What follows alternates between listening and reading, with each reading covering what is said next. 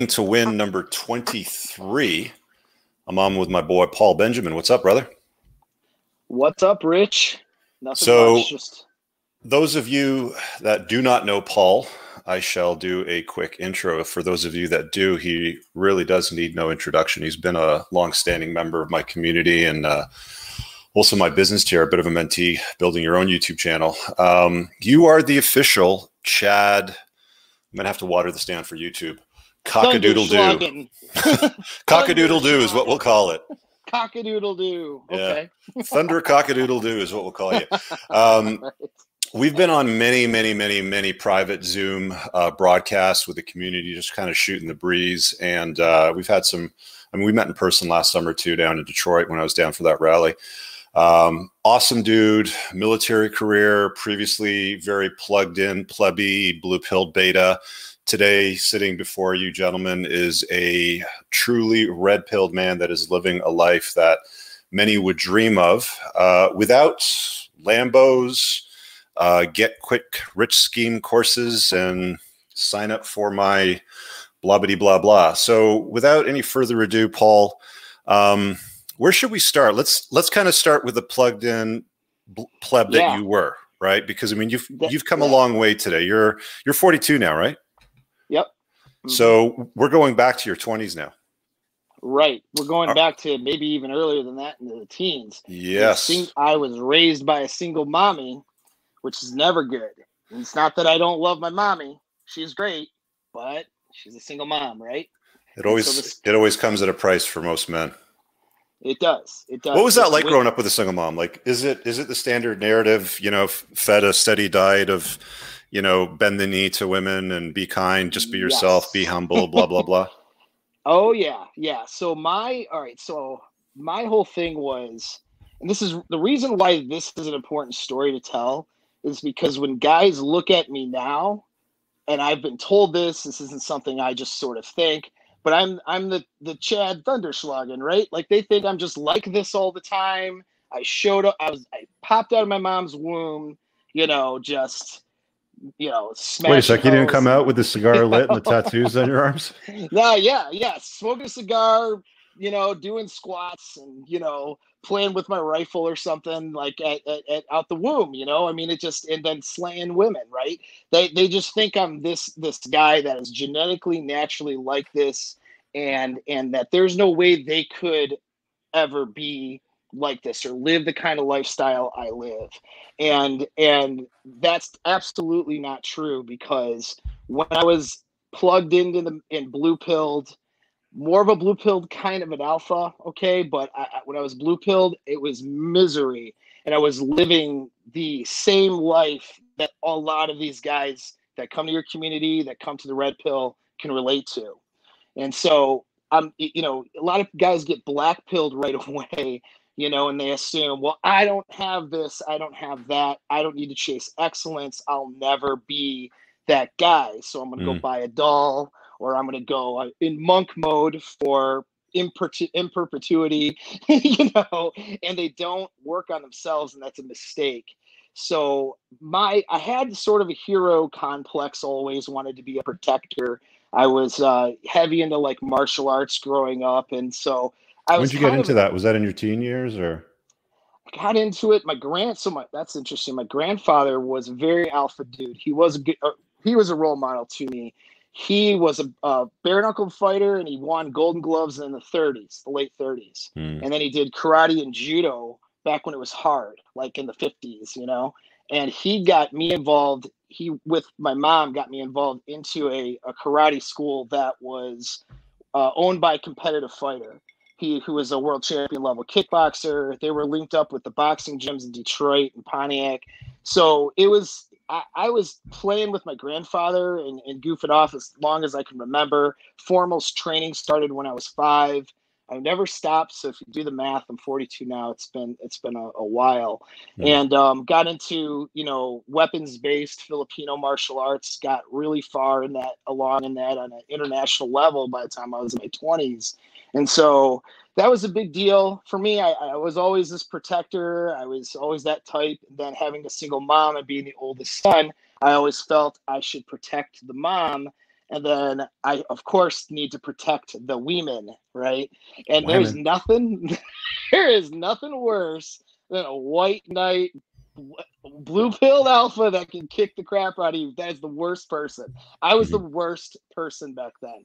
And I was not getting laid, and women were not, it's not all about getting laid, but women were not attracted to me. They just were not, based on that behavior, you know? And so that was the big deal. And the thing is that women don't just, Suffering. they're not just not attracted to guys with Hang on a sec. behavior. Hang on a sec. I'm going to get you to back up about 10 seconds because we lost the connection for some reason. Okay. Yeah, just back up about 10 seconds in that story. Okay, so backing up 10. All right, so so the thing that a lot of guys who are, you know, have these beta behaviors, or, you know, people don't understand, is women don't just not like, they don't just, they're not just not sexually attracted to the beta, they despise the beta, because on an evolutionary level, that man is a risk. So they're designed to actually hate and despise that guy who has beta behavior, because they see them, her hindbrain, as Rolla would call it, sees them as a evolutionary risk, as a survival risk, and they don't want him to procreate. they want to use that guy up to spit him out. And that's what I experienced in my teen and early 20 years. I would bring girls flowers who, you know, Chad just left banging them out, and I'm bringing them flowers and on a holiday, and, you know, I was that guy. It was You want to hear a funny story? Yeah. So first girlfriend, I cooked up this idea. I heard some BS on the radio. So this is how plugged in blue-pilled guys like us would have operated back in the day, because you're about the same age as I was. I heard some crap on the radio about when you take a girl out, you bring her this color rose at the start of the date, and you give her this color rose at the end of the date. And I was thinking to myself, golly gee, there's some science. Maybe I should do that, Willikers. And I did, you know, just like a dork. It did work though, strangely enough. But yeah, looking back at it on, but I mean, looking back on it on hindsight, like it was such a bad approach to women's sexual marketplace and ROI on your time. How old were you when you got married? You said you were in your, was it 25, 26? Yeah, 26. I got married at 26. And so how did that happen? Why did you decide to do that? All right. So I finally went into a nerd zero sex rage somewhere around after I finally got laid at 19. I didn't have sex for the first time till I was 19 years old. Me and too. It wasn't for lack of Don't worry trying. about it. Yeah, I tried to. Don't worry. It wasn't for lack of trying. Fist bump that shit. Yeah, right. I mean, it was terrible. And then, of course, I meet with like the town harlot. You know what I mean? And so now I start banging, and that's all she's about. So I'm like, in me, I'm all about like figuring things out, and so I'm like, tantric sex. What's this about? Like, I'm like reading stuff to figure out how to bang this girl so she doesn't leave me, because she's like has a problem, right? And so I keep her around for a couple of months, but just like any woman who can't pair bond, they're eventually going to cheat, and that's who she was. And so she nailed down two of my friends at a party. Yeah, so that was my same night first. Same night? No. Two of your friends. I was with her for like a couple of months and kept her happy, and then I had exam week. So I couldn't, I was like, I got to stud. I told her, I told her to get lost. I had exam week. It's really what happened. And so she goes to a party all BPD distraught because I told her to get lost for a week. Oh my God, you abandoned her. Yeah, I abandoned her. And so she, poor girl, had to get trashed and try all her holes out on two of my friends. So I say friends loosely. And we'll keep it clean and disgusting at the same time, right? Yeah. But so that was my experience. And then I still had this thing where I'd crush on a girl, and it was bad. But I turned it around because I was the friend zone guy, right? And I was the emotional tampon because I had good social skills. I was a good listener, and I became the emotional tampon. And I finally had that observation that Red Pill figured out way later, which is just a woman's strategy to use men as resources, whether it's emotional resources, labor, or physical resources, money. And so I was the emotional resources guy because I had this alpha kind of behavior. I was this protector and they could confide in me and all this stuff. And I finally realized, wait a second, all these girls that I'm interested in have several guys that are their male orbiters, right? That are all supplying needs to them. And all those guys want to have sex with her, but she's not going to have sex with any of those guys. She's using them. She knows what's happening, using them as a resource. And then she has some guy over here that does none of the things that any of these guys are doing. And that's the guy she sees for sex. You didn't know that was alpha seed beta need at the time, though. Didn't know that at the time, but I finally went, wait a second here. So these guys that do nothing get to have the sexual connection, and if they wanted to pursue something more, all the change the tire guy, the take you out to dinner guy, the talk to you on the phone guy, all of these other guys were never going to be that. And I finally got pissed and said, know what? I'm not doing it anymore. I'm just going to say, I'm not going to be friends with girls unless I want to be platonic with them. If I'm interested in sex and pursuing something else, then they don't get any of my time or my resources or my energy. And I didn't know anything about game, but it just made that decision out of just being finally tired of it. And then all of a sudden, I was spinning plates in my early 20s. Sorry to interrupt, but did you ever read the Chateau Hartis entry, Be a Skittles Man? Yes. Okay, so I'm going to post it here. I don't want you guys to read it right now, but just so it's a placeholder, just pop it open in a new browser and read it afterwards. But basically what Paul's talking about was he was not the Skittles guy, but he saw the Skittles guy. Yeah. Yeah. And just to sum it up, what the Skittles guy was in this article was the guy that just brought along a pack of Skittles, but he got all the intimacy and everybody else was doing everything else beyond a pack of Skittles and got nothing. But yeah, just read the story. It basically sums it up perfectly. Very humorous. Yes.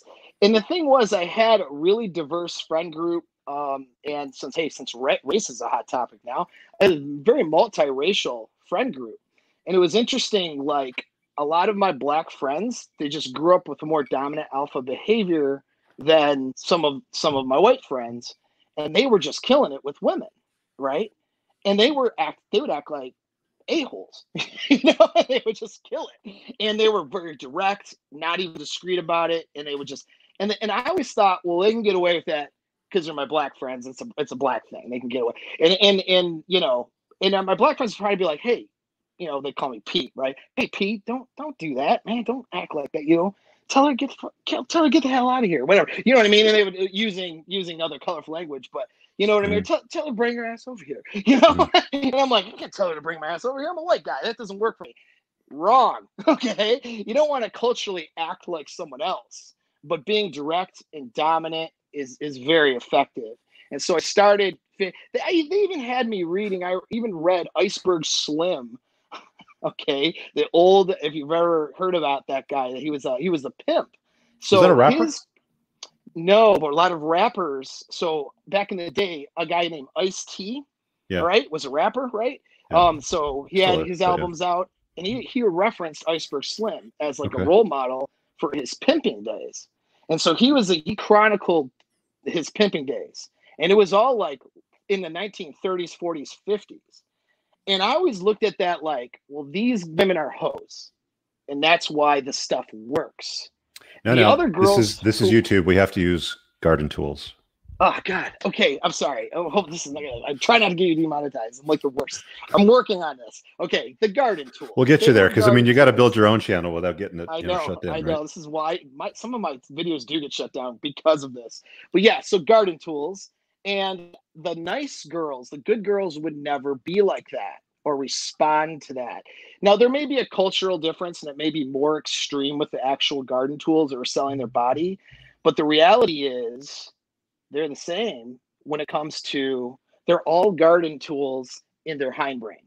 Mm-hmm. Their sexual decisions that they're making are driven by a primal centers in their instincts, and they're part of their instincts, and they're all garden tools. That she may be a smart, well put together woman as a human being, but her decisions are not being driven by that part of her brain.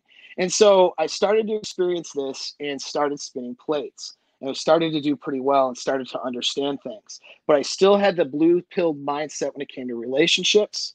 So here comes a high value woman, you know. Oh, you found a unicorn. I found a unicorn. Oh, she was. Oh, here we go, guys. Oh, she was amazing. Paul found the one. Yeah. And I found the one, bitch, the one. And so oh, goody. Tell us all about the one. Oh, and she was 4 years older than me. Oh, even better. Yeah. And so she was in her more towards her late 20s.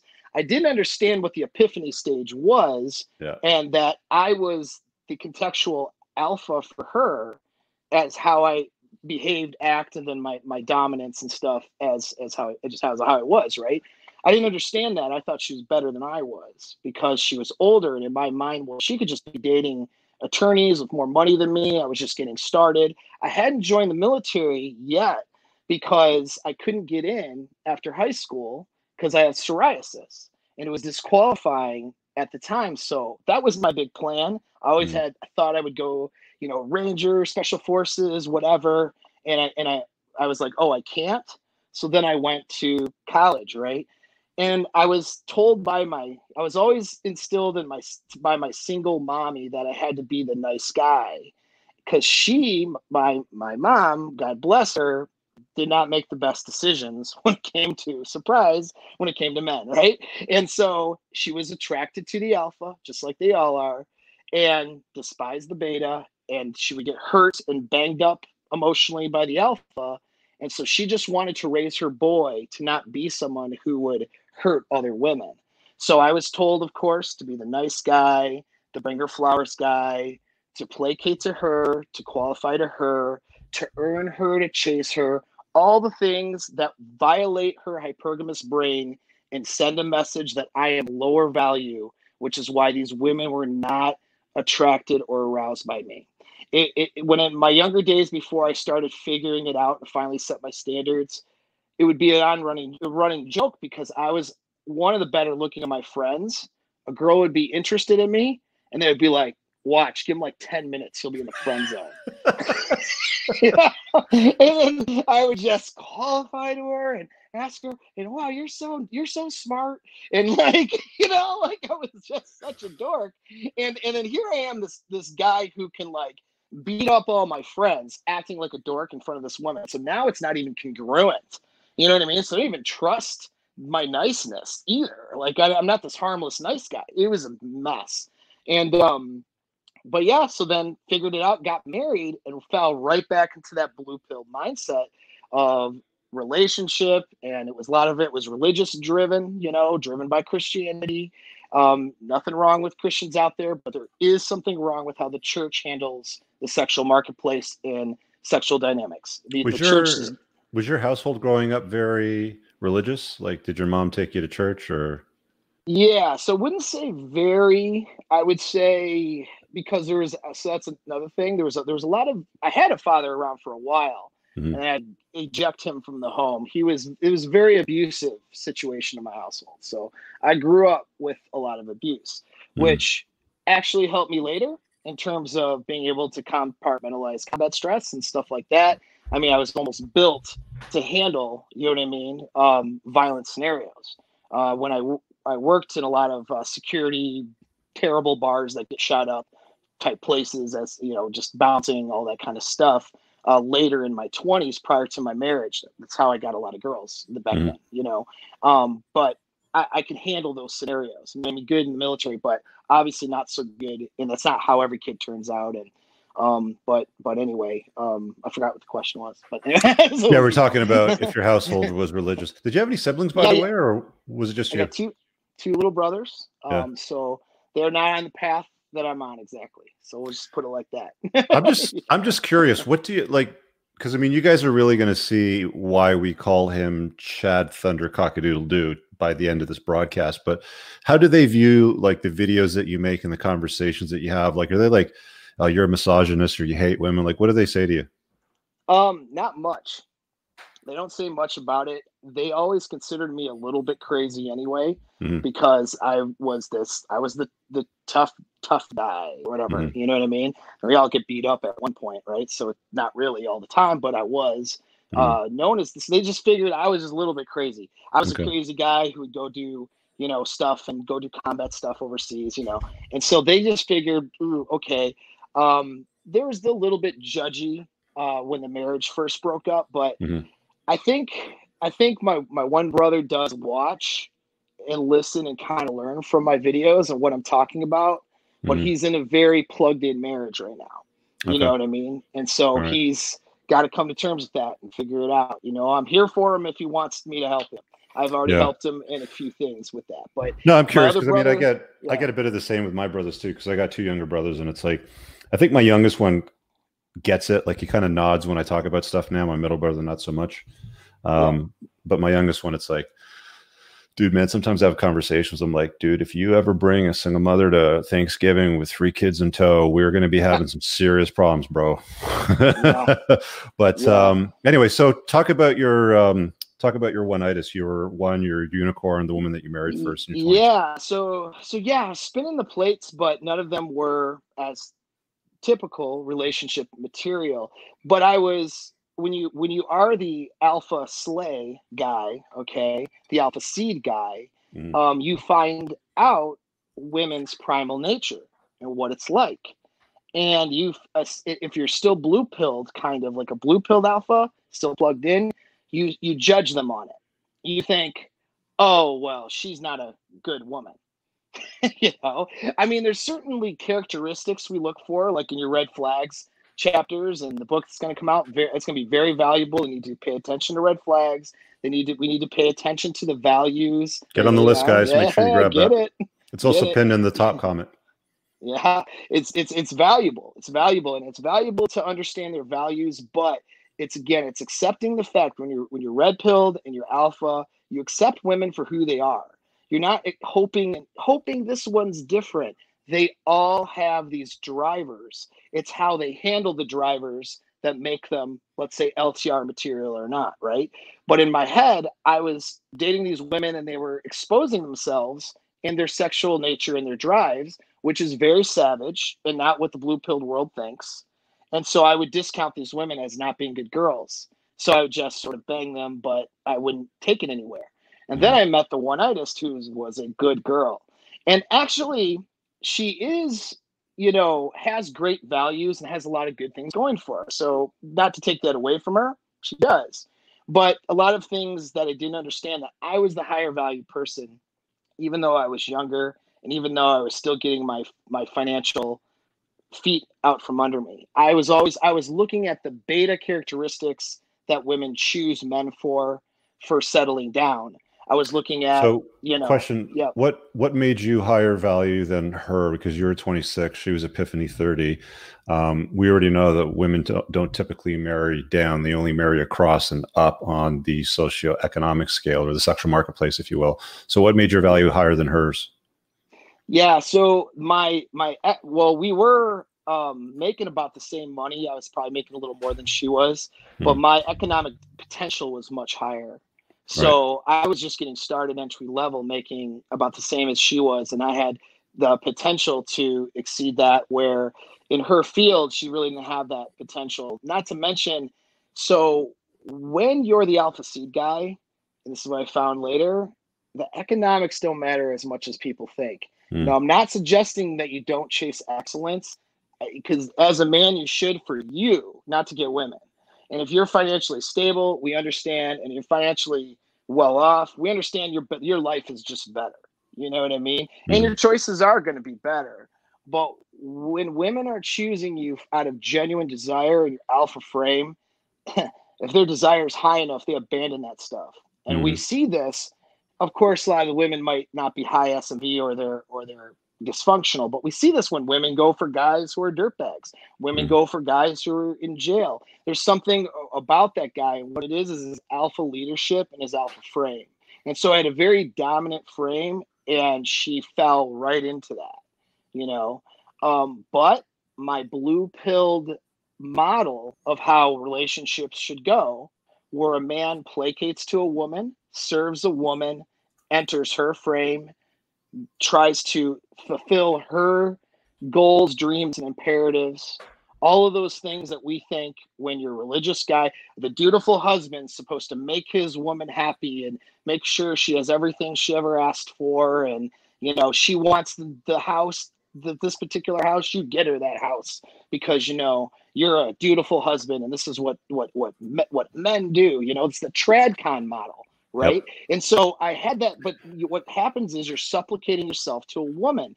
That's with hypergamy, that never works. They will always become unexcited, unattracted to you, and they will not trust your frame. When you supplicate yourself to a woman, she sees you. So I'm here. She's here. She looks up to me, very attracted, aroused by me.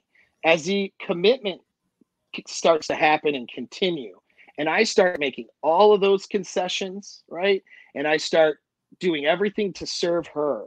Did you go through betatization by 1,000 concessions? Yes, but I did it to myself. Most guys do it to themselves. Yeah. You know, and I said, no, I got to take care of this and do these things for her. And now I'm not suggesting in LTR you don't do things for a woman, but it's different. What you're providing for her and what you do for her is different than what a beta guy does, right? And so I was placating to her and trying to serve all of her needs. I made myself her beta slave, even though she saw me as different than that. What do you think happened? She got ungrateful. She got, you know, critical, nagging. She did not trust my frame as a man, so she got controlling. Because a woman wants you to be better than her and to lead, and she's designed to serve you. This is how they're biologically designed. Was that like from the get-go, or did that take a few years to happen for you? It took some time, you know, because but I mean, it started to happen rather quickly because I saw she was a good girl, right? Yeah. Which is blue pill paradigm. And I said, she pulled the thing where she was like, well, I don't date around.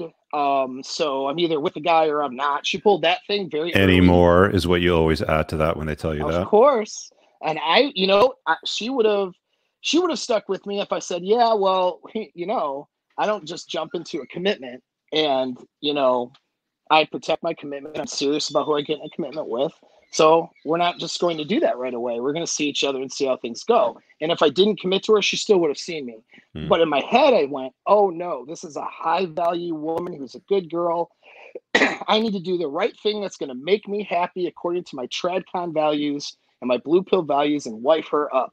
And so we were living together 8 months into it, and she pressured that thing to happen. And for the rest of the relationship, she drove the relationship by pressuring the next step. And I allowed her to do it because I was weak in relationships and I didn't have that knowledge. And so I found myself in a sexless, loveless marriage. When did it turn sexless? Like, how quickly? I would say after the marriage, probably about a year into it. Probably after a year. Sexless, you know, defined as like starfish sex once a month or once every 3 or 6 months or on your birthday? Yeah, so it started out. It lowered itself to about once a month, and then from there, it was sparse, even more sparse than that after a while. And so then a few years after the marriage, I joined the military. So one of my buddies who was from a Ranger structured unit that was very elite at the time called LURS. It was a specialized infantry unit. He had become a recruiter. He called me up and he said, hey, I got a guy who can waiver your psoriasis. I was miserable. I was ready to put a pistol in my mouth. I'm not getting any sex. And I was playing it safe. I was playing not to lose. I was in investments at the time, worked for an investment bank during the crash, actually, after 2002. And then after that, I was a middle-level manager somewhere. And I was making average money. I was allowing her to drive the spending, which means we're in debt now. Okay, so women like to make you a debt slave. So you keep working and never leave the relationship out of duty. So she was always insecure because of how I looked and how some of my alpha behaviors and, you know, being in shape. Because I let myself get out of shape for a period, but for the most part, I was pretty good shape. And so she always felt insecure about that. When a woman, even though I wasn't alpha towards her, when she's insecure, she wants to keep you a prisoner. This is why they dress you stupid. Like in marriages, they're like, wear this ugly ass sweater. Like, wear this for the family pictures, you know? And you're like, okay, honey, I'll put this dumb looking outfit on and look like a total simp and be completely unattractive to every younger, hotter woman out there. They do that because they have a fear you're going to go somewhere. And then once you cave into all that, they question what they did. Oh man, I guess he wasn't that alpha guy I thought. Yeah. Oh, I guess he wasn't. And so women don't know that they're doing this. I mean, they do it completely inadvertently. It's a subconscious behavior to beta-tize you. They just do it. I mean, sure. Anyway, that's a totally different broadcast. Okay, so you're in a sexless marriage. You join the military. It's join the military, and then I would come home, and she was very emotionally drawn to me despite everything. It's just that she just had a lot of hangups with this stuff, and she had some hangups I won't get into because we have a great, which is not normal, but her and I have an awesome relationship now, and we co-parent my adopted son, and we have a great relationship. The reason we have a great relationship is because she's in my frame, even though we're not married. And did you adopt him right away, or was it several years into the marriage? Several years later, that was one of those pushes. I'm very happy with the decision. What happened was I would go off to training, came back, and I just kept volunteering to deploy because I hated my life at home. I'm like, well, so you went to go fight bad guys and dodge bullets because that was better than being married. 100%. I come home to a trashed house. She's hoarding stuff. She had animals everywhere. She's turning into the cat lady. She was getting out of shape because she was actually really attractive.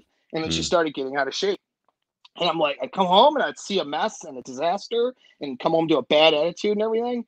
And I'd be like, well, I guess they called me to go back to Iraq again. You know, so, I guess I got to go to this training. And I just kept leaving. I'm not getting sex anyways. I might as well not get sex on a deployment. At least I can shoot somebody over it. You know? So I just kept doing that until finally, after doing a stint where I was active at Fort Bragg for a couple of years, we're geographically separated. I came home off active, was going to join the Guard and get into business. And I had opportunity to go to an invite to go to CAG, Delta Force. If just some might know what that is. Talk to the recruiters, everything. I decided to not continue on that route because I had a son. So I adopted the son towards the end, and now I have the son, but I'm now leaving and geographically separated. So I decided that I really like being a dad to my son, and I didn't want to, go too much more into that lifestyle. I also wanted to start a business, be an entrepreneur, make a dent in the world that way. And so it was time to back off. And so I went National Guard route and came home. And now I'm home and I can't kick the can down the road anymore. I have to deal with this relationship. And so that turned into like, oh man, this is going to disclose some stuff here. I'm going to get yelled at in trouble. That's okay. We're going to do it though. Okay. So that turned into, you know what? Like there's no sex happening. There's just a lot of tension when I'm home. She said, you know what? Why don't you go get your needs met somewhere else? Okay. So I was at Fort Bragg with SWIC, Attached 20th Group, Special Forces Training, all this stuff, where you're like the star college players in a college town. Women are throwing themselves at you. Mm-hmm. And I'm having to leave early, turn stuff down, because it is a cheating risk, and I'm trying not to cheat. And I'm still miserable. I want to cheat real bad because everything sucks, right? She's already told you to cheat, though. Like, yeah. This is prior to. So I came home. Okay. Now she tells me, basically, go cheat. It was kind of a test, right? But I failed or passed, depending on how you look at it. Because then I had a 22-year-old girlfriend 2 days later. So at the time, I was getting my license in real estate. That was the business I was going to start. There was this hot girl at the place I was doing my courses at, and I just took her out. I said, all right, so just so you know, I'm married, but apparently I'm banging other people. So congratulations, you're here with me at lunch. And we're going to see what we're going to do about that. And she just goes, okay, that's kind of hot. So then that turned into, of course. Yeah, of course. And so I just went, I was too like direct, you know, I was just I didn't know anything. I was just an infantry background guy with some specialized training. So I'm just like, well, want to bang? Like that was my game, right? It was straight mode 1. She's like, yes, I do. Okay, cool. And so then that turned into a thing, and she was kind of a narcissistic person. And of course, I still had relationship mindset there. So I wasn't spinning plates. I was just with this one girl. And so she was narcissistic. Did you declare to your wife at the time that you were like banging this 22-year-old, or was it just like, you know, don't tell me about it, just go get your needs met somewhere else? It was that. It was don't tell me about getting your needs met. And so then I'm just smashing this person and living now this like double life, you know, in a way.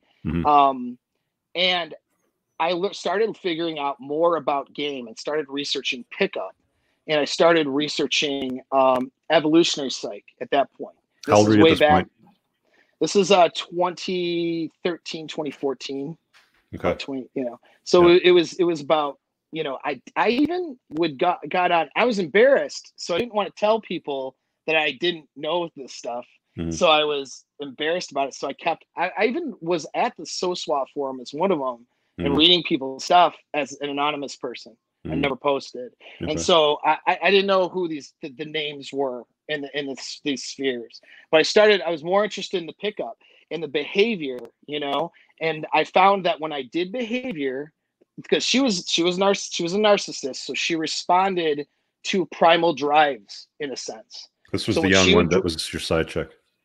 Yep. Yeah. So with her, it was like a big learning experience. When I would do the behavior that would communicate high value alpha behavior, alpha seed behavior to her hindbrain, she would gravitate towards me, could not help it. No matter what her state was, no matter how mad she couldn't help it. And then when I did the wrong things, the beta type stuff, she would drift away. So it was like a really interesting vignette because she didn't have the forebrain that a normal person does as a narcissist. She doesn't have an ability to bond in an emotional human sense. She is just responding to her instincts. I don't recommend this route for anybody, by the way, because these women are very toxic, but I did this for like 4 or 5 months with her. And then after her, you know, I tried to, so this is crazy. This is important, probably. I hope my ex will forgive me for telling the story, but she'll have to get over it. She'll be fine. So I'm a terrible person. So she goes, you know, tells me at one point that she wants me to stop what I'm doing. She goes, whatever you're doing, stop what you're doing, and let's work on the marriage. I want to work on the marriage because she knew I was doing other stuff, right? Me being beta still, having beta tendencies, but getting better, I went, okay.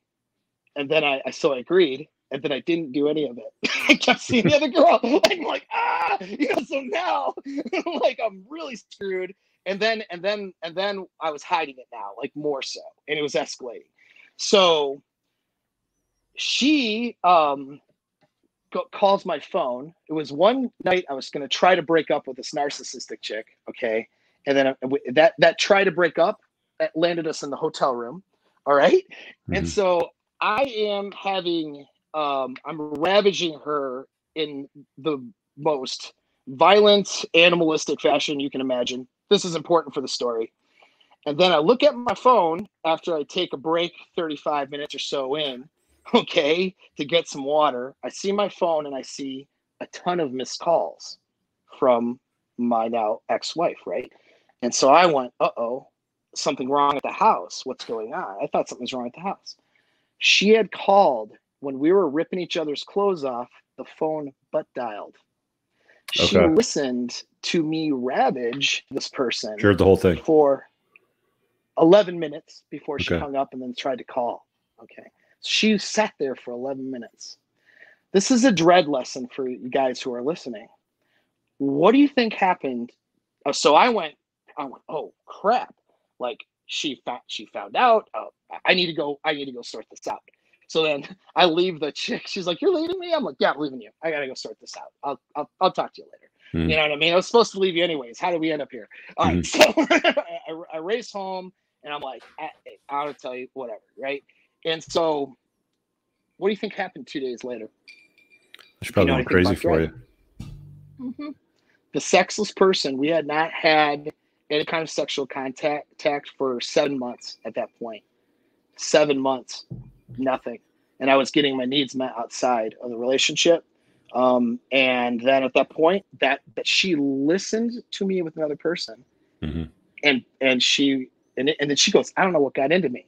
Don't think you could do this to get me to want to be with you, like to me want to have sex with you, but I don't know what got into me." She didn't know what got into her. So this is a dread lesson for what we're going to get into. Competition anxiety.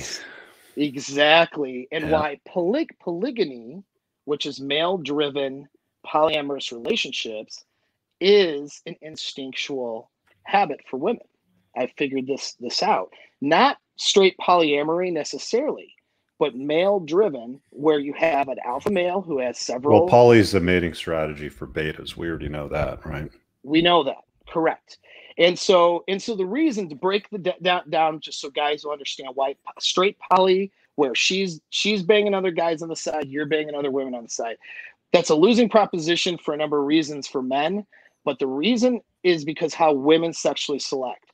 They want to be with the guy that they see as their sexual best, right? As their best genetic option. That's who they want to have sex with. That's who they desire.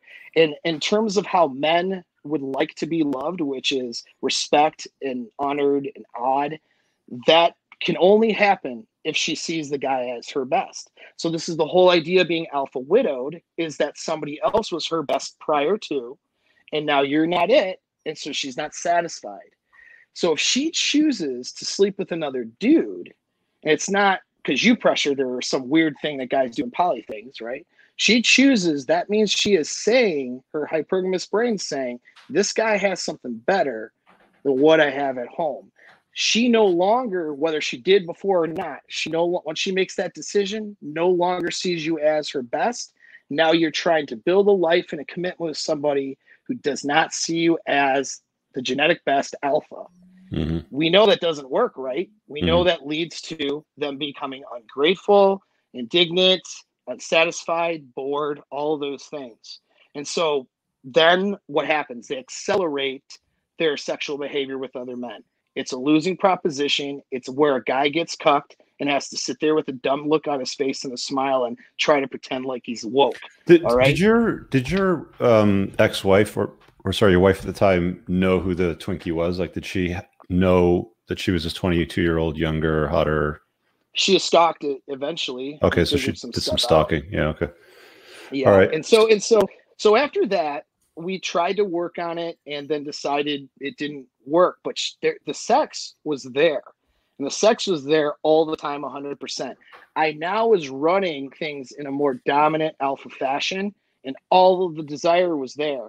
And she saw me and I don't recommend that guys do this as a route to get their wives to be with them. I haven't, all right, to plug it, I do have an email list. When guys hopefully will subscribe to my channel, they get into my video, they subscribe to my email list, because I have a report that's going out, how to get your wife to start banging you again. It's a 2-part. Part 1's out. It'll get out when guys log in, and it'll get out to that. Yeah, and guys, I'll drop Paul's YouTube channel in the chat before we wrap up the broadcast, so don't worry, we'll get you all that stuff. Yeah, because there's a certain way to approach this, and that way was an accident, and it just kind of worked. That won't always work. A lot of times it won't. But yeah, so her sexual desire was there, and I don't think it actually ever left. But now we have a good relationship. There's a lot of hurt involved in that, and and stuff, obviously, for her. But we're over that now. It's been years. Okay. But so after the marriage was done with, after I was like, it was tumultuous, I basically took a bag and left. And so I was kind of like a homeless gigolo for like a couple of months. I had too much pride to say to one of my friends, hey, I need a place to stay. I'll pay you rent when a deal closes here in about a month. Right. I think that this is like close to the entry point when I first met you in the community, right? Like I remember you almost like living out your car around that point. No. It was after that. Okay. That I came to you. Yep. I came to you, I want to say 2016. So it was 2017. I want to say I came to the community like 2 or 3 years ago. I started watching you when you, just because you were this cool dude with sweet cars and I wanted to be an entrepreneur. I had no idea about red pill stuff. But then that one video where you're like, I'm red pill. I'm like, what's red pill? You know? To be honest, I didn't even know at that time what I was talking about. Yeah. Oh, now I do. You know, you're new to it. And so was I, like, in terms of what red pill. I hadn't read like any of Rollo's work yet. I got turned on to Rollo's work through you. In fact, I had no idea. So I figured out a lot of pickup stuff, and I had been studying evolutionary psych, mostly through studies, a book. There was a book titled Why Do Women Have Sex? That was the title of it. And so I read that one. There's a number of them that I was trying to dissect this stuff and figure it out because I realized I didn't know anything. And so I became like, and this is why people are like, I mean, again, it's your alpha frame and your game is the best thing you got going for you, as well as, of course, your self-care and stuff is important, status, money, it's all important, but your game and your alpha frame is the best thing you can bring to the table because it's something you can really work on and get a good return on that investment. And it'll help you in every part of life, even in building your business, right? But yeah, I was too embarrassed to go to one of my guy friends, tell him I didn't have a place to live. I had all these girls that I was more or less spitting. And so I was living like at different girls' houses and they knew that there was no commitment and I was just banging them and they were, you know, and they were hot girls. It was not like they were ugly women. They were good looking women. They would, you know, in anywhere from their 20s to in their 30s, some, you know, whatever. And so I didn't like that lifestyle, but you learn a lot. You know, and some of these women had boyfriends, husbands, even that were out of town, different stuff. And I'm not proud of that, but you learn a lot for how women are. Yeah. And so, did she have anybody on the side, like a Jody, when you were all out deployed? Like she was totally faithful. Okay. Totally faithful. So she never. So she went more. And a lot of women do this. They go asexual. You know. So she went more asexual. You know what I mean? Where there was no desire, nothing happening. There were a lot of things there, and I don't want to get too much into her stuff, but you know, as to why that was. But yeah. So then I started spinning plates, and unfortunately, I had a flavor for toxic though. So that's when I came to you. I had a flavor for toxic. That's almost why everybody finds me. It's like, why do I keep picking these crazy women that destroy my life? Wait, who's this guy, Richard Cooper? What's he talking about? This kind of makes sense. Let me learn here. Yeah. And I came to your community for more or less the entrepreneurship advice. It's such a great community of men. I'm going to plug it, not because I'm shilling it, but because I believe in it. You know, I've been a part of it now for a few years, and it's been immensely helpful to me and life-changing for me to level up how I live my life. Yeah, no problem. Because here's the thing that I'd become so focused on women, I made the PUA mistake, which I wasn't focused on other things. I was mostly focused on women. And I found myself able to game these women, get them to do what I wanted with no money in the bank, nothing going for me other than a gym membership. That's not exactly good because now most guys are motivated to be successful because they need to solve a reproductive problem. Well, I was solving it like tenfold without any success whatsoever. And so I was this. How old were you at the time? So I was in my late 30s. My mid to late 30s. Yeah. And so I was solving my reproductive problem without having to be successful. So even though I had goals, like there were years in real estate, I didn't do so well because I was too busy spinning plates and screwing around. You know, and it was not good. Didn't make me a good dad. Didn't make me a good person, actually. And I wasn't making my dent in the universe. All I was doing was banging women, like stupid, right? And so, but the upside is I got to learn a lot, and my game is just 10th level now, and I can impart that to men. The reason that's important is because if you can solve your reproductive problem, then you don't have to focus on it, you know? So guys get focused on their reproductive problem, or they try, I'm going to go monk mode, and then they're frustrated. Men need to have this problem solved in a healthy manner, which means being with women, not being with dolls, not abstaining and trying to go no fap and then losing their mind after a month and trying to say how much energy they have or whatever BS. Okay. Like, not, all right, you know, getting real women and having healthy, good relationships and connections with women. Genuine burning desire. Yeah, there's nothing like having genuine burning desire. How many times have I posted that video to somebody's problem in the community when they're like, this is my problem? It's like, okay, watch Genuine Burning Desire. It's huge part of it all.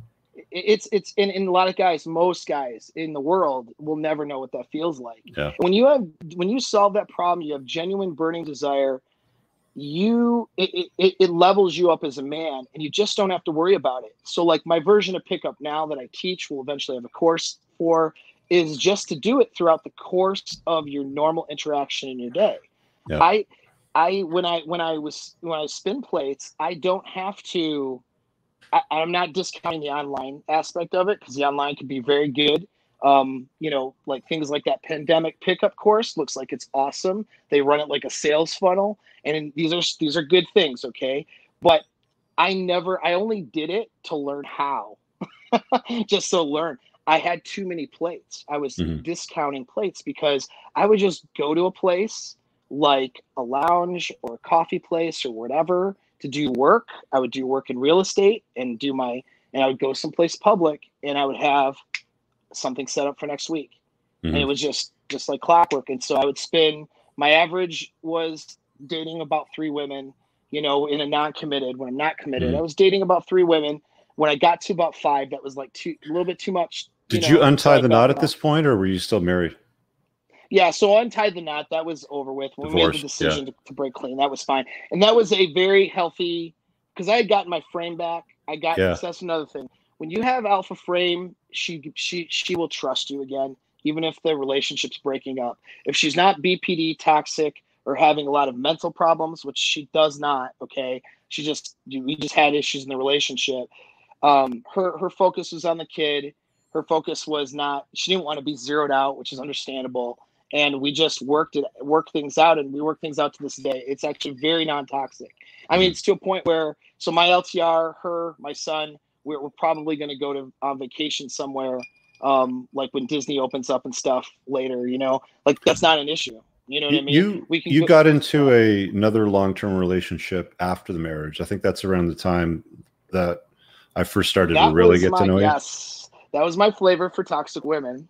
Okay. So she Talk about that. So she was, I hate to say it because it's embarrassing to say, I knew all the stuff and I had all the selection in the world. What did I pick? BPD. So I think that we were talking about that last year in Detroit, right? When we were in that lounge, you were talking about almost, I mean, it sounded like you had one-itis for that chick. Yeah. So, you know, like you weren't ready to let it go. No, at the time, the breakup was very fresh at the time. Yeah. And I was spinning plates at the time. I immediately started dating, but yeah, I still had, you know, I still had, you know, emotions for this person because, and so BPD is interesting. I talk about BPD on my channel a bit. I need to create some lists so that people can find the videos easier, and I'll work on that. Because BPD is an actual diagnosis. We kind of use it as slang in the red pill. Like any woman that's toxic, she's got BPD, but it's an actual diagnosis. There's 9 characteristics. But there's explain what they are, because a lot of people just kind of like throw that tag on chicks, just be like, oh, it didn't work out, she was BPD, but they don't really know what they're talking about. Yeah. Well, you can look up the 9 characteristics online, but here's the basics of them: abandonment issues, emotional, erratic emotional behavior or mood swings, a feeling of dissatisfaction and very low feeling of like self-worth. So victim. They're always like the victim, you know? And so there is a 9 of them, and I don't have them memorized. They're just not going to all come to me. But the important thing to understand about BPD, though, is it's a spectrum. So some girls are BPD, but they don't have what's called narcissistic or psychopathic traits. And then the real extreme cases we've seen from guys in the community where chicks are like calling the cops on the dudes, making fake reports, physically abusive, those things. That's the extreme side. So a girl can be BPD, be emotionally erratic, she has a compromised ability to bear bond as well because of her own personality disorder gets in the way of it, but the nature of them, they're very self-destructive. So once they get into a relationship, it's like hypergamy on overdrive. They look to destroy it because their feeling of value is so low that they don't think they deserve a good, healthy relationship. So they will start their anxiety will go up, and they'll start to create and fabricate problems, create indignation, but not like most women create indignation, but this is on overdrive. It's all about degree. Yeah. And so she just needs help, honestly. If a woman is BPD but not narcissistic or psychopathic, she can actually probably be helped through mental dialectic behavioral therapy was one of them that's been very successful. But if she is on the narcissistic psychopathic side, so narcissistic means that she just can't see outside of herself at all. It's beyond solipsism, though. Do you know what I mean? And so everything's that she doesn't have the ability to care about another person. Not all BPD women are like that. Some BPD women will genuinely care about somebody, but they cannot have that relationship in a healthy way because of their anxiety and abandonment issues and their mood swings. Psychopathic is when they're willing to overtly harm you just to win. So now, this is the person. These ones are dangerous. These are the bunny boilers, the ones that throw logs through your windows when they're not allowed in your house, stuff like that. Yep. And that's just to win, And so anyway, that was my person. And she kept it under wraps for a good year. She was very much in my frame, and she was honestly, it was a great relationship for a year because she kept it under wraps. And it was when we didn't live together.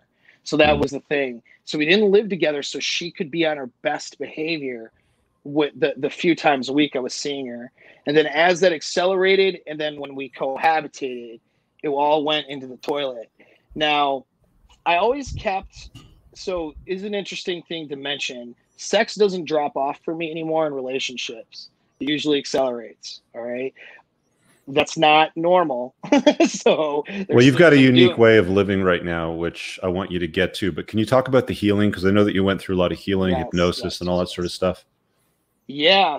So there was a post in the community this morning from a mutual brother. I'm not going to mention his name, but you probably saw it, right? He was talking about his red pill healing too. Yeah, I was coaching him through that scenario, actually. So he was a client during that scenario. Actually, we had been talking about this girl since last year when they got together. And so this is interesting. I'm glad you mentioned it because I feel like this is a missing part of red pill stuff, right? Is to do the mental fitness work and the mind work. Because so the mind works like this. Like your mind is designed to help you survive and strives for homeostasis. So my model of the unconscious mind isn't like woo-woo Jungian psychology. It's just behavioral, which is you did something that worked and allowed you to survive before. So now that's your default of what you're going to do, if that makes any sense. And so when we go through trauma or we go through bad experiences, that stuff actually stores in a different part of our brain. And then when things resemble, that trauma, we'll react to it in a way that worked before, but it's not always healthy or alpha or good. So for example, a guy's been cheated on before, and so he might mate protect as a response when she does something that resembles playing not to lose in that relationship too. Yeah.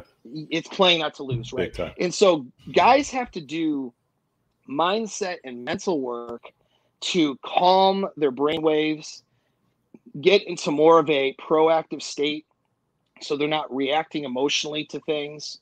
A man processes things through his brain. It goes hindbrain, that unconscious piece, and then reason, then emotion, right? And women, it's emotion, then reason. But if a guy's been through a trauma or a bad experience, a lot of times the emotion, they'll respond like a girl, literally. they'll respond emotionally first and then logically. Well, it's the default response mechanism for most men because we live in a female primary social order, and right. boys are so raised like protective girls. Yeah, exactly. Yeah. Right. And so instead of having emotional control, doesn't mean you don't have emotions. Doesn't mean you don't address your emotions. Still get in touch with your feelings, guys. But it's not, you have emotional control, and that's a value, and that what you bring to the table. Your brain's wired that way. So work on doing that more effectively and compartmentalizing that stress, and learning how to relieve that stress and that emotional baggage in a healthy manner. And so I had designs for this woman. I didn't have necessarily one-itis because but to me, by definition, one-itis would be I expect her to be forever, and I think that she's special. And I don't think that any woman is special. I think that the connection you develop is. And if they violate your standards and they end up having to go, then they go, right? I mean, so I knew I broke up with her. I knew she had violated some standards. I was not okay with it. I had a set of conditions for her to do if she wanted to continue the relationship or be with me. She would not do those set of conditions. One of them was for her to get therapy. She wouldn't do it. And so she never got me back. She pined for me for the next year. And she never got me back. And I never went back to her. But there was a lot of pain though from that, and a lot of tendency to want to go back or to want to just, do things to try to mask this pain and this attachment. Because this attachment is neurochemical. It's actually an addiction. You develop oxytocin and dopamine responses to the person you're with. And now they're not there. They got ripped from you. And so now those chemicals are not supplied anymore. So there's a chemical component. There's this emotional component. And you have to handle that by doing mental fitness work. That was EMDR therapy, which is reprocessing traumatic stuff. So I used to have a propensity for toxic women, remember? So what that comes from is when I was made to feel low value from toxic women, it attacked who I was as a person. And so it's a tendency to want to bring that another toxic woman into your life that has similar traits, and then overcome that toxicity. So now your value and identity is recovered. That makes any sense from that trauma. And so that's what like abandonment is. You're abandoned from a caretaker. So you find somebody who has the same traits as that caretaker, so you can win them over. And now it says you're worth something, you see? And so you have to reprocess that tendency and that traumatic thinking, where you store it in a different part of your brain, so that when you access the memory, it doesn't have that emotional connotation anymore. And so I can access memories of getting beat up and waking up unconscious on a floor in a garage when I was a kid. Okay. I can talk about that without any, you know what I mean? It doesn't weigh me down emotionally. What does EMDR stand for again? Yeah. So eye movement reprocessing and desensitization. And that's to deal with PTSD?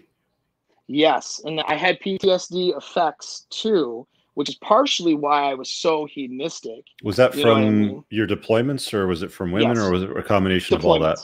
Deployments mostly? One could say a combination from childhood too, but deployments really triggered it, where, see, violence was a solution to problems for me.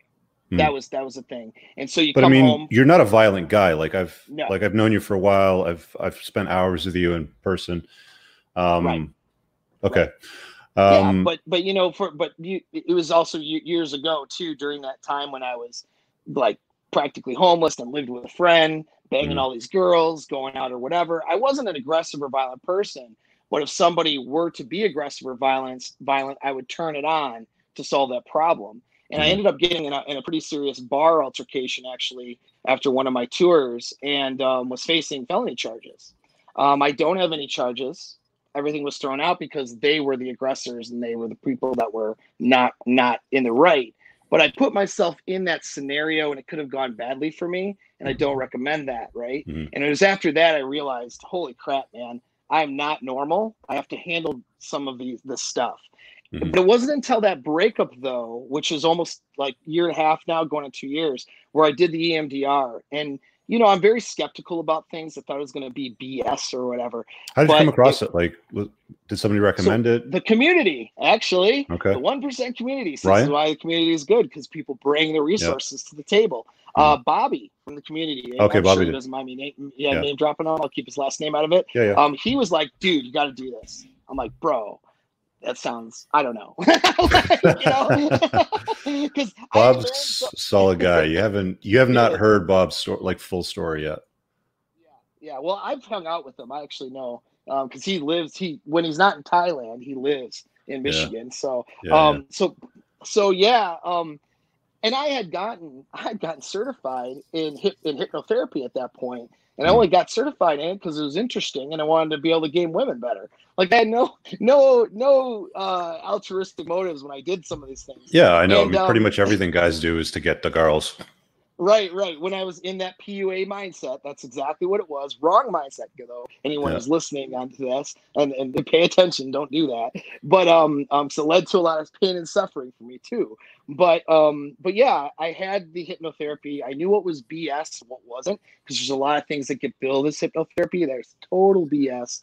NLP as well. A lot of total BS, woo, magic thinking. But then there's the good stuff that actually is behavioral modification and mental fitness and mindset modification, so you can affect the behaviors. And this is what I do with guys in a coaching sense after things like breakups and stuff like that, so that they can get rid of the mental baggage and the emotional baggage faster, so that they can make better decisions for themselves. And I will say, after that breakup, even though that was the most painful breakup I ever went through, because I did have those high emotions, high feelings for her, and there were a lot of good aspects to her, but she was weighed down by mental illness. I hate to say it like that, but that is what it is.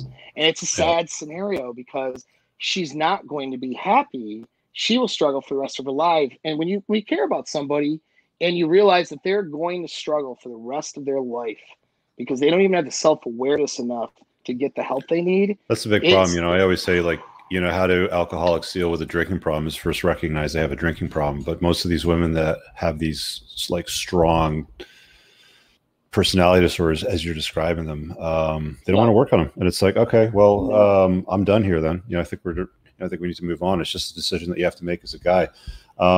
Is that like, do you consciously go through like right now with women, do you consciously remove problem women from your life based on the experiences that you've had, or do you still invite them into your life accidentally from time to time?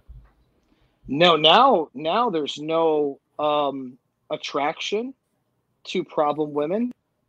Now, I say it limits because I have my LTR, and then we'll have plates that we'll bring in, right? Yeah. And so the plates I'm not so worried about, because I'm not vetting them for long-term scenarios. They're usually younger than my LTR, who's 29. So they're going to be, younger than about 25 or younger, right? And they're not at a point in their lives where they're looking for a relationship.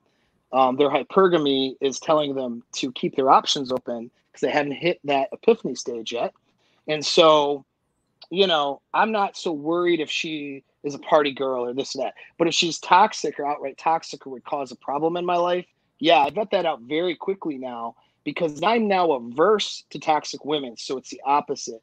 Through hypnotherapy, EMDR, and that mental training, I don't see, because here's what happens. Guys find themselves attracted to the same type of toxic women, toxic behaviors, because that's worked for them, even though it was miserable. Right. And so it's again, but that going back to that behavior and that thing that's worked, they're then trying to overcome something.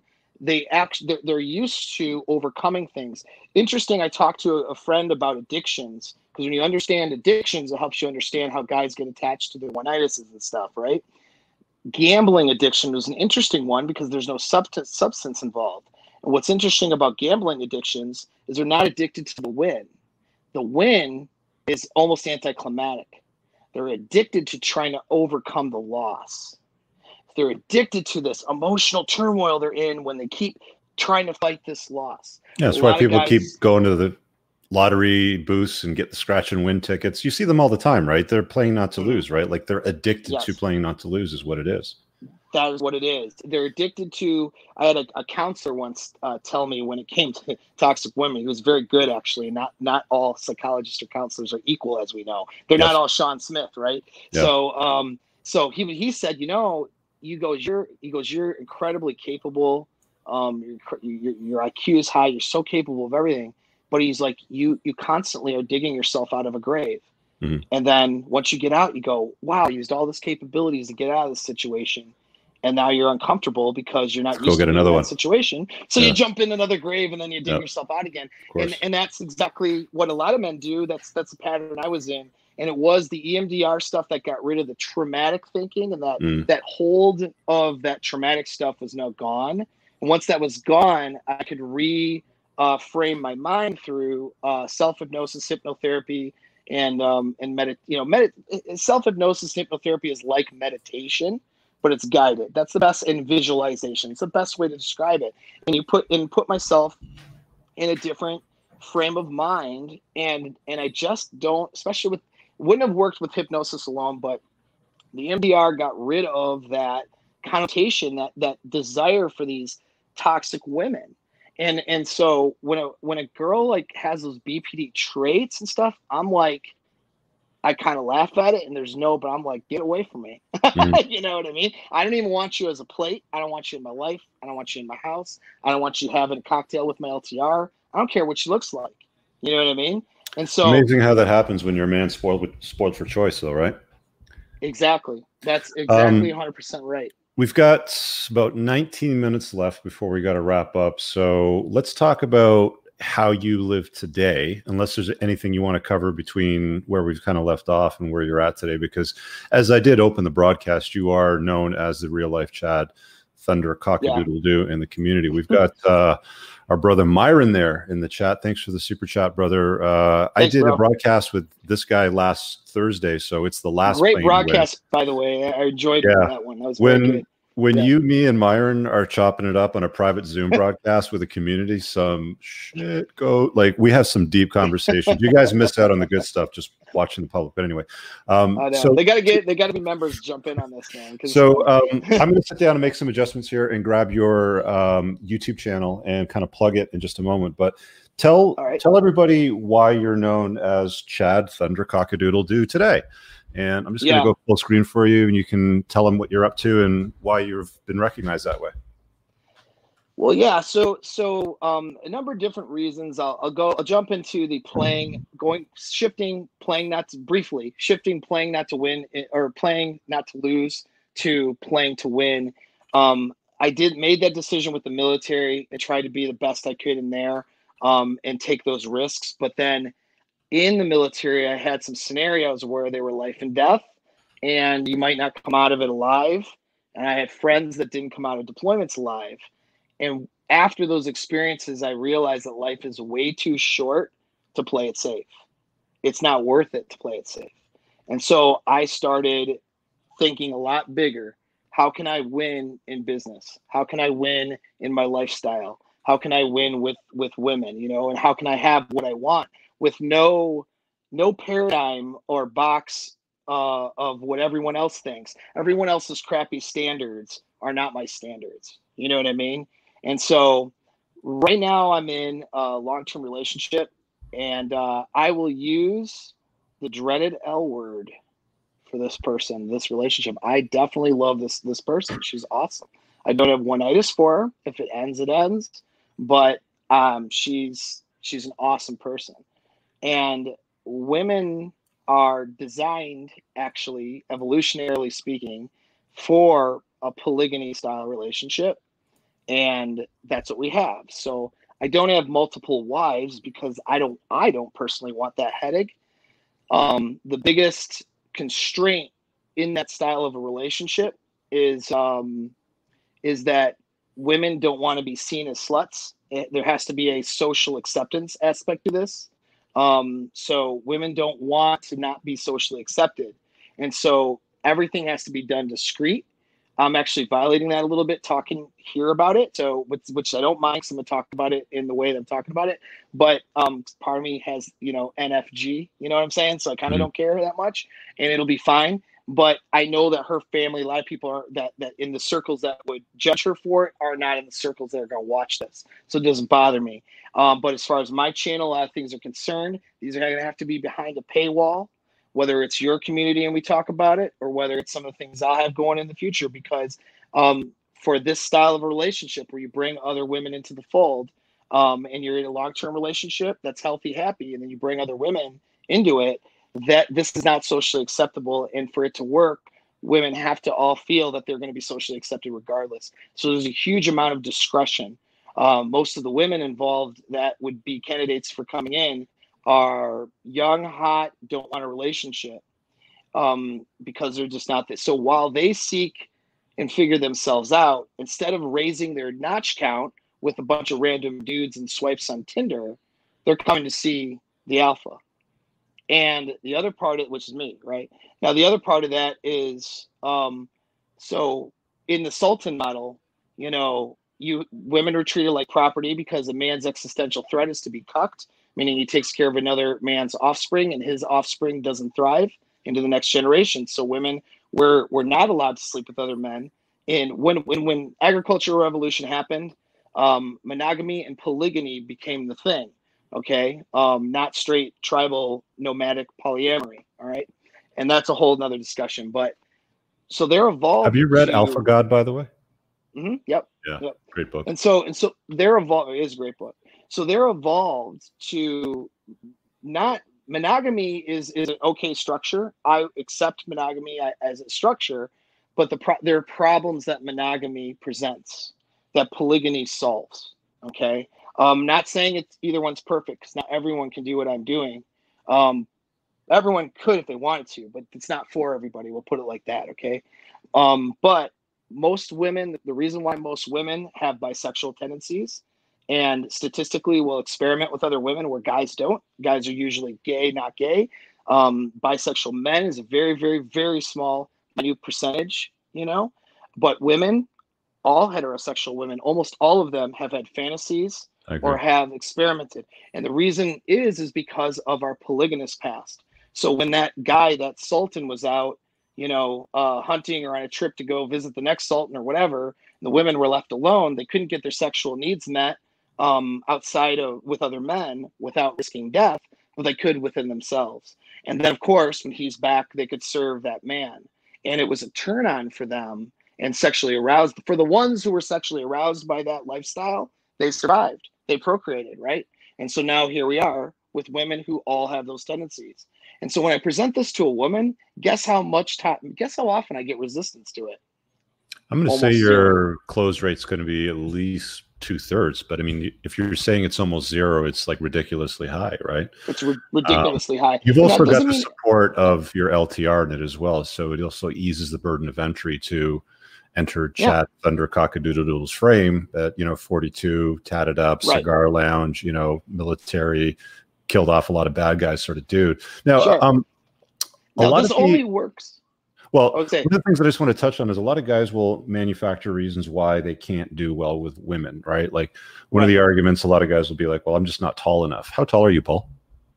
I am 5'2". No, I'm just kidding. I just want to mess with everybody. I'm not 5'10". I'm like 5'9" and some change. Yeah. And I'm short because I have to say 5'9" and some change. Tall guys don't ever have to say that, right? Now, here's the funny part, though. And there's no Lambos, and there's no mansions and pool parties, and none of those things. I got a lake house now. It's pretty nice, but no, I'm not this. It's not that at all. All I'm providing for them is the alpha experience. Yeah. To be with an alpha dominant man. Women with more money than me used to want to be with me just for the experience, because and this is your internal game, your internal frame. When I teach game to guys, I focus on their inner game, as I call it, because when your inner game is solid, you can say anything you want. And if you catch some of my recent videos, I'll have girls that come in here. I told them not to come in here today, but I have girls that come in here. I've heard the door open and close a couple of times. What the hell's going on? These women are not listening to you, brother. That was it. That was one of the other members. Right. He didn't realize. So that I was doing this. But I'm in the Scar Lounge. But yeah, but usually the women are kind of like to interrupt me and kind of, which I let them do it, and I interact with them with that natural game. But it's not anything you can see. I'm not saying anything special. I literally say what I want, though. Anything I want. You know what I mean? Mm-hmm. And they're totally, they're fine with that. And it's because of how I present and how I lead, and its tonality, and a lot of things that you could fake it, but if you have a strong internal frame and you do that mental work we talked about, then you don't have to fake it. You're already proactive and deliberate when you talk to somebody. You already have that alpha frame, Let me just throw up your YouTube channel here. You can see it up on the screen. Yep. So I posted it in the live chat. I've also put it in the comments below. So if you're watching a replay, the live chat may not link any links that I put in there. It doesn't always work for some reason. So here's his channel, Apex Mindset, Lifestyle, and Relationship Coaching. You're putting out almost daily videos now. Your format's anywhere from 5 to 10 minutes up towards about 23 when you get into the longer stuff. But really good channel. I highly recommend you guys follow Paul's stuff. He's got some insight to. He'll really geek out on the sexual marketplace in a way that I won't. Like, I like to distill stuff down into smaller, tighter sound bites, and I also like to deal with people's requests when they're like, these are all my problems, how do I fix it, sort of thing.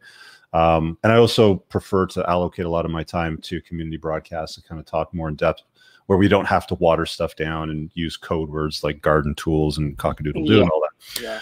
Well, I love the study of this stuff too. And I actually was in grad school at one point for psych. I left it for combat deployments. I chose not to go back because I don't know anything about the sexual marketplace. But this is where I would love to geek out. Hopefully at some point we'll have an opportunity. I'd love to geek out with Rollo Tomasio at one point, because how I dive into these topics in a similar fashion. I read the studies. I'm an avid reader, not just a pickup guy, and that's allowed me to help understand the nature of some of these things.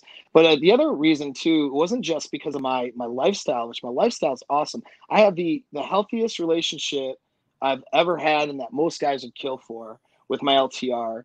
And every day is an adventure. The women hear about it and they're like, oh my God, I want that. It's a fantasy for them. And what then do you attribute all that to, by the way? Like, what's that from? Like, I know you've done a lot of work on yourself, but is it just approaching life with a red pill lens? Was it the eye movement DR, like EMDR thing? Like, what was it all? Getting rid of it's all of the whole package. Understanding women and their nature and forgiving them for it is a big thing. That's a big thing, because guys get real negative. Oh, she's just a blah blah because she's. Yeah, that usually kind of slides into like the MGTOW and then slowly into the black pill. Like, what would you say to the guys on the fence? Because there's a lot of guys that watch my content that are kind of on the fence. They're like, I really don't like what I see in women, but at the same time, I want to be with them. And then they kind of lean, and there's more that kind of lean further into like the black pill nonsense too, as well. Like, what would you say to those guys? So you don't like what you see in women. That is about you, not them.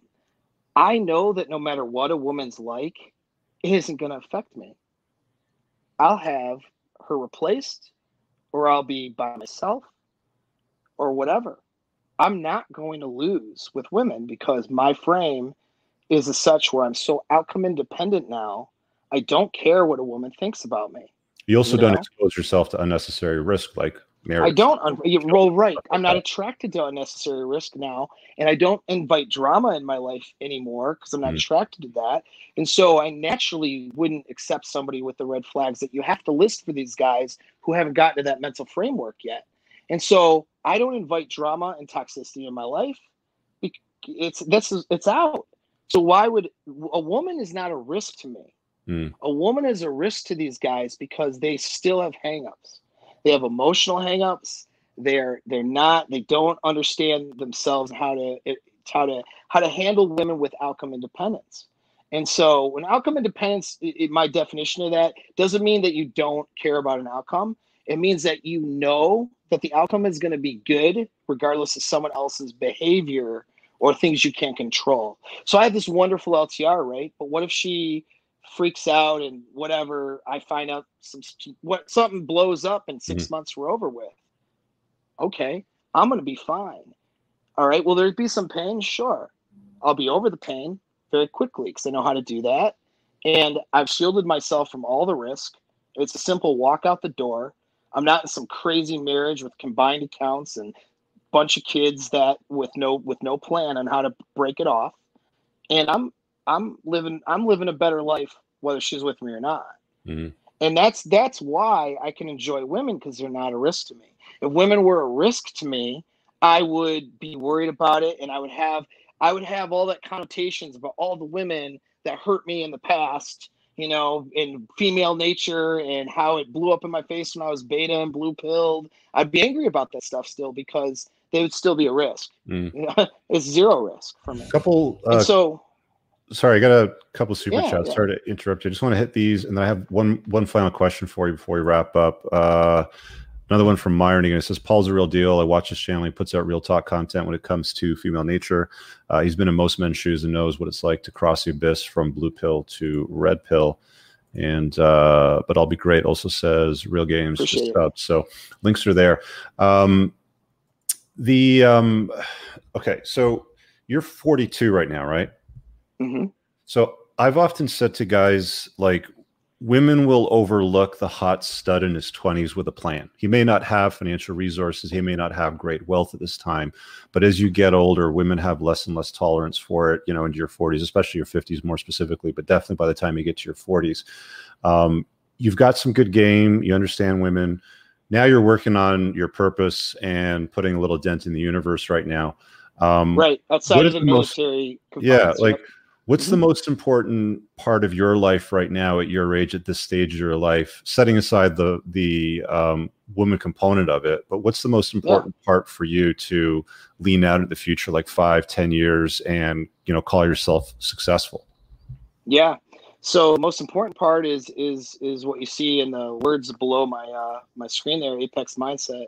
So I created that to work on mental fitness and relationship stuff for men, and I want to see more men living the life that they envision for themselves, not making compromises and not getting strung up, hurt, not killing themselves. What actually brought me to this, I didn't get much into that, brought me into coaching was an accident. I was mentoring soldiers who were all in these terrible relationships while I was still learning stuff. That's what got me even into the Evo Psych even more, because I'm like, I have to figure this out so I can figure out these guys and their problems, you know. Mm-hmm. You actually came back a slightly changed guy from your last deployment to Afghanistan. Like, I remember, I don't know, was it fall, like last fall, winter? Yep. Yeah. Like you came back a more seasoned gentleman than what you were before you left. And it seems, and you actually hopped on some live broadcasts from time to time whenever you didn't get a mortar attack or some bullshit kind of in the middle of what you were doing. But right. Yeah, like I can see what you've done there and where you are today. And Paul does coach one-on-one, so you can find his links on his YouTube channel, subscribe to it. You can book coaching with him. He's got a great channel to follow as well. And if you want to get involved in my men's community, I know you kind of plugged a little bit at the bottom there. Where's the link here? And it's right there. So if you go to entrepreneursandcars.com community, it's also pinned in the top comment. There's 2 tiers that you're in, actually. So I've got the basic tier, which is basically the 1%, which is really just, there's a lot of field reports. We talk about games, self-care. I mean, we've done learning events on things like TRT. You actually held one recently that was on home security, which was great. The recording's there on the tab. And you're also on the business tier as well. And I've done a lot of work with you on your channel and, you know, just broadcasting and stuff like that too. So if any of that's of interest to you guys, it's right there too. Awesome. Thanks. I'm going to mention one thing as we were sort of wrapping up too. One thing that happened in the community, which is really interesting. So the other reason why they have this idea of me being this Chad Thundercock is not just because of slaying women and bringing them into my life, but in your community, I would help guys out and respond to their problems, you know, which is what we do in the community, right? Yeah. And so I was getting guys good results just doing that stuff, right? And then one guy in the community who really had, a really hard time, and you might know who I'm talking about. I talked to him too, yeah. A totally different guy now. He was glued to my work, and he was just, let's say, my work. A book for you. Yeah, he organized it, and I have a book. It's probably going to be out August, September, and it'll be a book that is all these vignettes and answers to questions. And so all these answers to questions and problems that if guys can latch on to this way of thinking, and even, I would say it's more than just even it's more than just being red pilled, although red pill means truth essentially. So yeah. I mean, that's what it would be, but it's taking it lifestyle, taking it to another level. It's not just about girls. That's what everybody gets stuck on. It's like, oh, you guys worship women or you pedestalize, women. It's like, no, dudes, you don't understand it then. Like, you're just looking at it from the tip of the iceberg. Everything beneath the waterline is what we're all about, which leads to the great results. You think that we don't worship anything. We worship ourselves is what we worship. Yeah. Well, the more men can take their self and who they are back, so to speak, from the matrix and from blue pill society, the better we're gonna be. And we sure as hell need, more men who act like men and who lead, not just in their relationships, but in their lives and in the impact they make in society. And so it's this really important work. What you're doing is very important, and what I want to do and continue, and what I am doing with coaching, but what I want to continue to be able to do is important. More guys that understand this stuff, because it's not just about men either. Like, here's the other part of it. The women in my life are very happy, and whether they're a plate in just whatever, or whether they're my LTR, or whether they're platonic, or whether it's one of my ex, my ex that I interact with. I mean, at least, they as happy as but they're happy with the interaction. I'm improving and bettering their lives. Do you ever get messages or comments or DMs from women that call you misogynist yet, or that you're bitter? That hasn't happened yet. Not much. I've gotten occasional, but that's another thing that's interesting. Is I think it's just how I present the information to women. Maybe a little bit. I get a fair amount of women that coach with me, which is pretty rare. Do you know what your demographic is on your channel? Like, have you looked at it to see who? So yeah, my channel is like. Is it mostly men? Over 90% men. Yeah, but mine's like 95% men. I think the 5% is like women that want to be a fly in the wall to see what guys are talking about and stuff. Right. The women that are paying to coach with me or even send guys to me as clients, though, is like 20%, a little over that. Yeah. And that's valuable work too. Yeah. I'm obviously not going to name drop her, but I'm doing a coaching with one woman who is a 19-year-old who was in a relationship with a guy in Egypt, and she was in London, and what a mess that could be. Like, move into a Muslim country and all this kind of stuff that was on the docket for her to do, and I'm coaching her out of that. I might just be saving. She might just not be. She might be save her life with that one. You know what I'm saying? But how I approach them are different, though. You cannot approach a woman like you approach a man.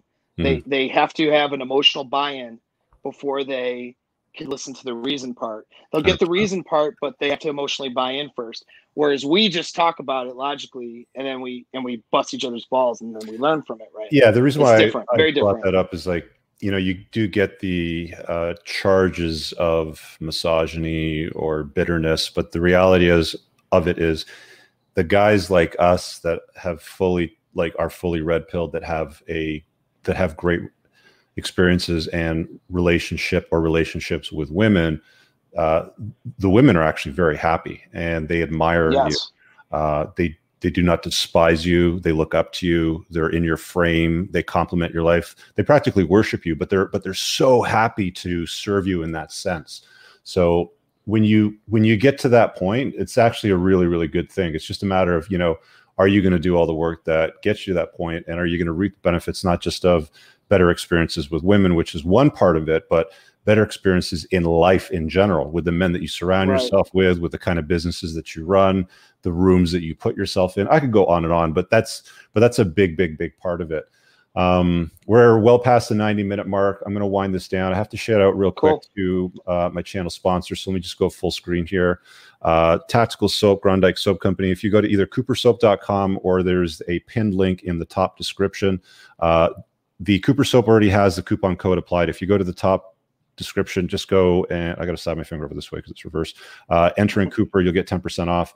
All the stuff up here over my shoulder. They've got a brand new line of soaps in the Maverick Bond and Durden lineup. They've got like part 2 sort of thing.